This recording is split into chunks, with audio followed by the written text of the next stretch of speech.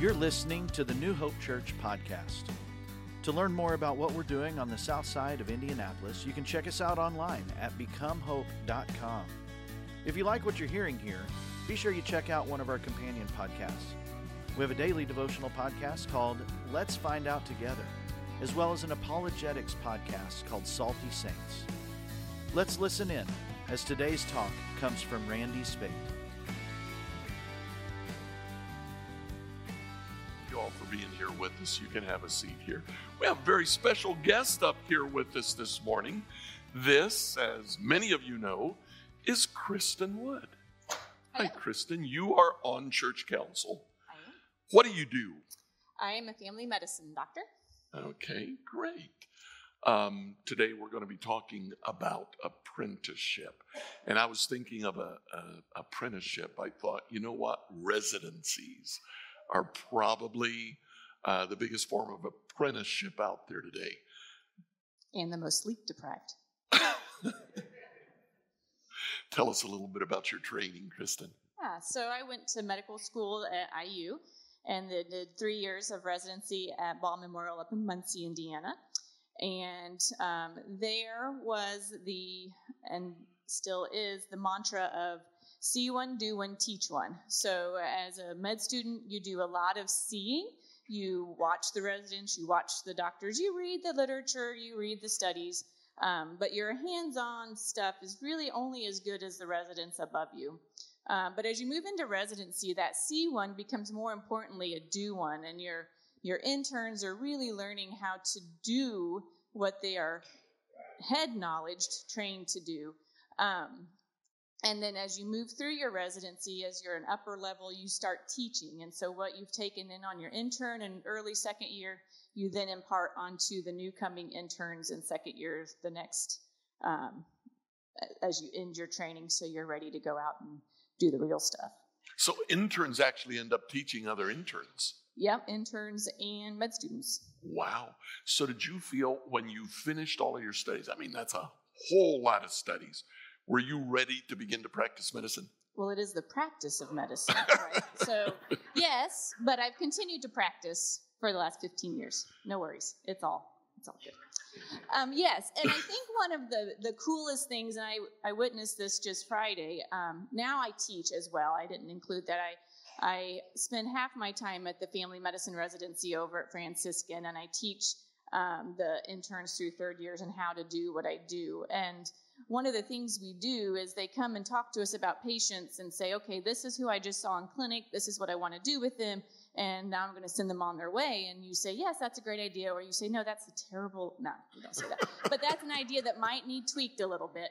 And this young man came in, and there was a young person that had a skin infection. We won't go into all the details because it's gross. But he wasn't sure there was much we could do for her on a Friday besides just send her out with antibiotics. And I said, well, why don't you let me go take a look at it? So we looked together, and lo and behold, there was something significant we could do to relieve this young lady's discomfort for the weekend that he just didn't realize he had the expertise and the knowledge on how to do. And so I think one of the cool things about apprenticeship is that there are things out there we don't even know that we can do until we're enabled by our teachers to show us how and to give us the confidence that we can do it. That is fantastic. Thank you so much. Let's thank Kristen here.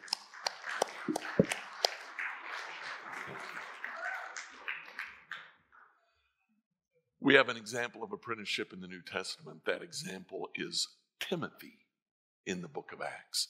Now, it's funny, I tend to think of Timothy, one of Paul's main disciples that New Testament says a lot about him. It actually doesn't. He's mentioned maybe 7 or 8 times. First time he is mentioned is here in Acts chapter 16.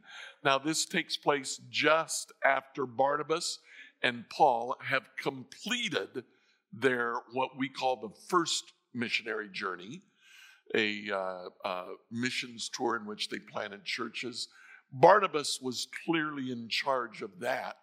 They part ways at the end of Acts chapter 15. They split their forces, and Barnabas goes to Crete, his home. Paul goes to Asia Minor, his home. Paul went first to Derbe, And then he went to the city of Lystra, where there was a young disciple named Timothy.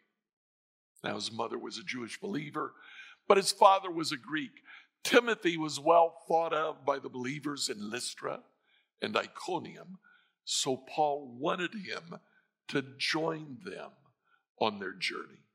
In deference to the Jews, he arranged for Timothy to be circumcised before they left, for everyone knew that his father was a Greek.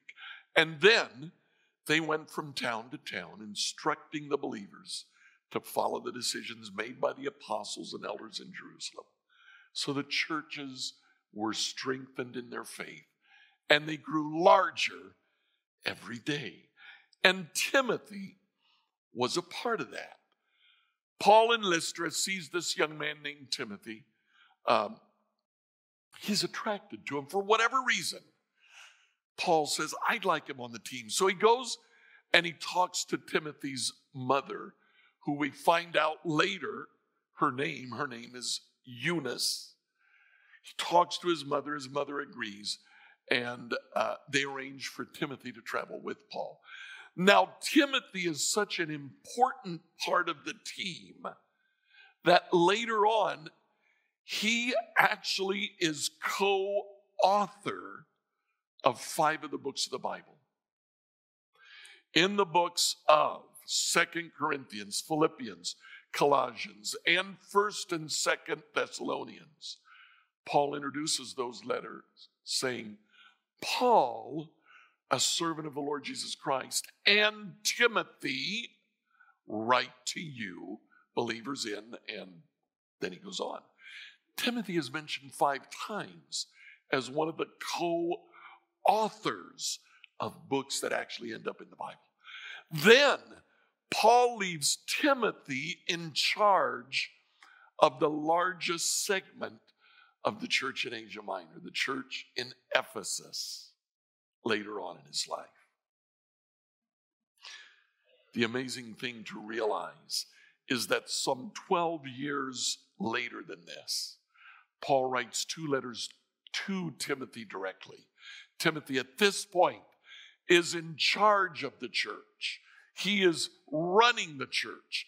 And Paul writes him 2 letters in which he encourages him. In one of those letters, he says this, 1 Timothy 4:12, don't let anyone think less of you because you're young. This is 12 years later, and Timothy is still considered to be young. Do you realize what that means? That means that when Paul took Timothy with him onto that second missionary journey, Timothy was a teenager. In fact, he may have been a young teenager. He may have been of the age in which someone seeks out an apprentice. 12 years later, Paul says, Timothy, you're still young. Paul literally took Timothy on as an apprentice. He wanted to train him in the art of making disciple makers and the art of establishing the church. So how did he do that? What he did is incredibly important and apparently incredibly effective, because look at how Timothy turned out. He eventually is running the whole show. So how did Paul train him? What did Timothy's apprenticeship look like? Well, Acts 16, we first met Timothy in Acts 16. We don't hear about Timothy again for a chapter and a half. 4, 5, maybe 6 months have passed by that time. Paul has traveled through Asia Minor. He went on to Philippi, established a church there. He is actually thrown into prison in Philippi. When he gets out, they move on to Thessalonica. And Paul starts a church there. Now, the local Jews are upset by what Paul's doing. So eventually, They go looking for Paul, and when they realize that he wasn't where they thought he would be, they thought he would be staying in the house of a young man named Jason. He wasn't there. So they arrested Jason. His crime, being a friend of Paul. And Timothy's on that team, watching all this take place. When Jason eventually got out of jail, he went and he told Paul what had happened. They move on to Berea.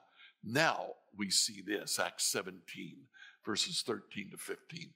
When some Jews in Thessalonica learned that Paul was preaching the word of God in Berea, and by the way, in Berea, they received the word of God well. It was very different from Thessalonica. They caught what Paul was saying and said, we believe that too. I mean, things were working well for them. When some of the Jews in Thessalonica heard what was going on in Berea, they went there and they stirred up trouble. The believers acted at once, sending Paul on ahead to the coast. But Paul left Silas and Timothy behind. Those escorting Paul went with him all the way to Athens. Then they returned to Berea with instructions for Silas and Timothy to hurry and join him. Now you see what's going on? The first thing that Paul does is he lets Timothy kind of sit in the background and watch what's happening. There is a very clear model that Paul is following. The first part of that model is for Paul himself to model what he wants Timothy to learn. You might say, I do, you watch. Paul did, and Timothy observed. Now I'm sure in that apprenticeship, there are a lot of times that Paul, after being involved in the ministry, sat down with Timothy and said, Timothy, what did you see? What did you observe? Why do you think I did that? Timothy, what would you have done different? Now, as they went on, we see here in Acts 17 that the time came that Paul said, Timothy, you're ready. We've had a successful ministry here in Berea. I'm going to move on ahead. You stay behind. You stay here. You carry on the ministry. Teach. Make disciple makers. Lead. Empower people. It moved from I do, you watch to I do and you assist. Then it becomes you do and I assist. Do you see how it moves there from modeling to assisting? First, Timothy helped Paul. Then Paul put Timothy in charge. And Paul helped Timothy. Now here in Acts 17, we come to the day that Paul says, okay, I've been helping as you've been in the ministry. Now, you do, and I'll watch. And where he watched from was actually a different city. And he can be sure he kept track of what was going on. He kept the lines of communication flowing. And eventually the time came that Paul sent some from his team back and said, hey, your time in Berea is done. Come on with me. Come on to Athens. Paul repeats this pattern in chapter 18. He moves on ahead, leaves Timothy and other members of the team behind to carry on the ministry. Paul finishes his second missionary journey. He goes back to the church that sent him out, the church in Damascus, the church in Antioch. Then he goes out for what we call the third missionary journey. This time when he goes out, he begins to follow a new pattern. Acts chapter 19, verses 22 and 23. Afterward, Paul felt compelled by the Spirit to go over to Macedonia and Achaia before going to Jerusalem. After that, he said, I must go on to Rome. So he sent two assistants, Timothy and Erastus, ahead to Macedonia, while he stayed a while longer in the province of Asia. Now, Paul sends Timothy on ahead to start the ministry. He repeats that in Acts 20, verses 4 and 5. Years later, by this time, Paul is now in prison. Some things he may have been recently released from prison. When he writes to Timothy, 1 Timothy 1:3, he says, when I left for Macedonia, I urge you to stay there in Ephesus and stop those whose teaching is contrary to the truth. We reach a point as we apprentice that the apprenticeship is over. And we release the person for ministry. Now it's, I do, you watch. I do, you assist. Then you do and I assist you. Then you do while I watch. And now I release you. You carry on. This is what we're talking about in that 1-3-9 principle.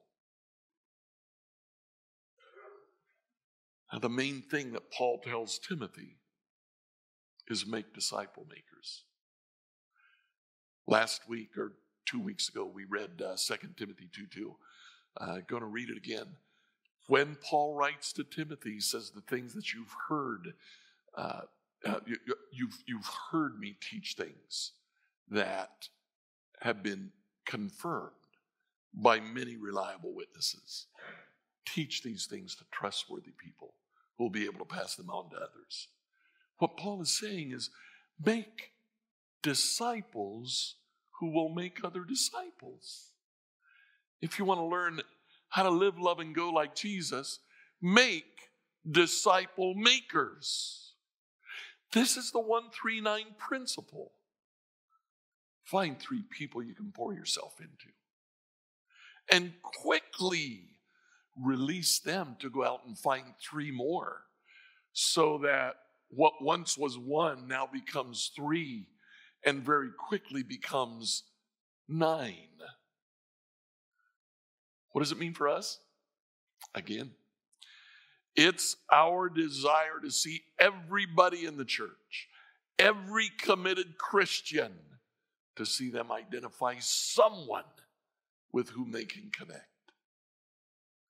3 people that you're praying for right now that you can connect with and talk about your spiritual life. Together you let each other know what you're doing, how your spiritual life is growing, how you can pray for each other, challenge each other, let each other know what the problems are in your life, and grow together. We want the majority of those people to not be here in this sanctuary today. We want them to be people outside, people in your sphere of influence, maybe people that you work with, or maybe neighbors, or maybe family members, maybe just friends that you have. We want you to be reaching out to new people. Find people who aren't going to church. That would be ideal. Find people who today don't have that relationship with Jesus and begin to talk to them. Begin with prayer. Listen to their problems. Look for opportunities to share with them and grow together. Find some way you can serve them. Then share the gospel with them. See them come to the Lord. Then begin to help them grow.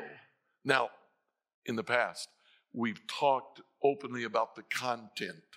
That's what the content looks like for us. 7 different elements that we want everyone to grow in. Connecting with each other. We want people to be connected. We want people to know how to pray. We want people to know how to study God's word. We want people to serve others, and we want them to be about serving others. We want people who will share the gospel. People who will give of what God has given them, both finances and time. We want people who will worship the Lord all the time, consistently, not just on Sunday mornings. This is the content of our pathway to discipleship. So today, we talked about a method. In that method, we start with I do, you watch. Then I do and you help me. Then you do and I help you. We move on to you do and I watch you. Maybe afterward we sit down and debrief how it went for you. And then we release them to carry on. So what does that look like? How do we link these two things up? How does the pathway to discipleship fit with this kind of a model? Let's take a very simple example. Prayer. Prayer is not a normal act. And it's fine for us to say we all need to pray more, but how do we do that? Especially when, frankly, for me, I found it very unnatural. You know how we teach people to pray? We start, I do, you watch. We start by praying in their presence. We have someone that we're trying to work with, trying to help them grow. Make sure you pray in their presence. Make sure that when you are together, there's at least a period of time in which you spend time together in prayer. After I do, you watch. I do, and you assist. I pray, and I don't say amen, and I wait. And if you don't get what I'm trying to say, I look up and I say, hey, it's time for you to pray now. And we let them pray. After we do that for a couple of times, we come together and we say, hey, you know what? We have these prayer requests, these needs that people have. Why don't you start praying? You do. I'll pick up the pieces when you're done. Try to cover everything else. I do, you watch. I do, you assist. You do, I assist you. Then you do and I watch. And finally, we release you. That topic has been covered. When we're comfortable with that, it's not that we stop seeing them, but we no longer have to teach them how to pray. Each one of those 7 elements, we can do this and more. We are going to come back. We're going to talk about what we need to do together to see this replicated among us, to see each and every one of us with 3 people that we're reaching out to. And each one of those with 3, and on and on and on, forming a lengthy chain of disciples. Thanks for tuning in to the New Hope Church podcast. If you would do us a favor and like or subscribe on your favorite platform, we would really appreciate it. Also, if you happen to have any questions, feel free to reach out to us at questions@becomehope.com. Have a great week, and know that we are praying for you as you seek to be Jesus in every corner of your world.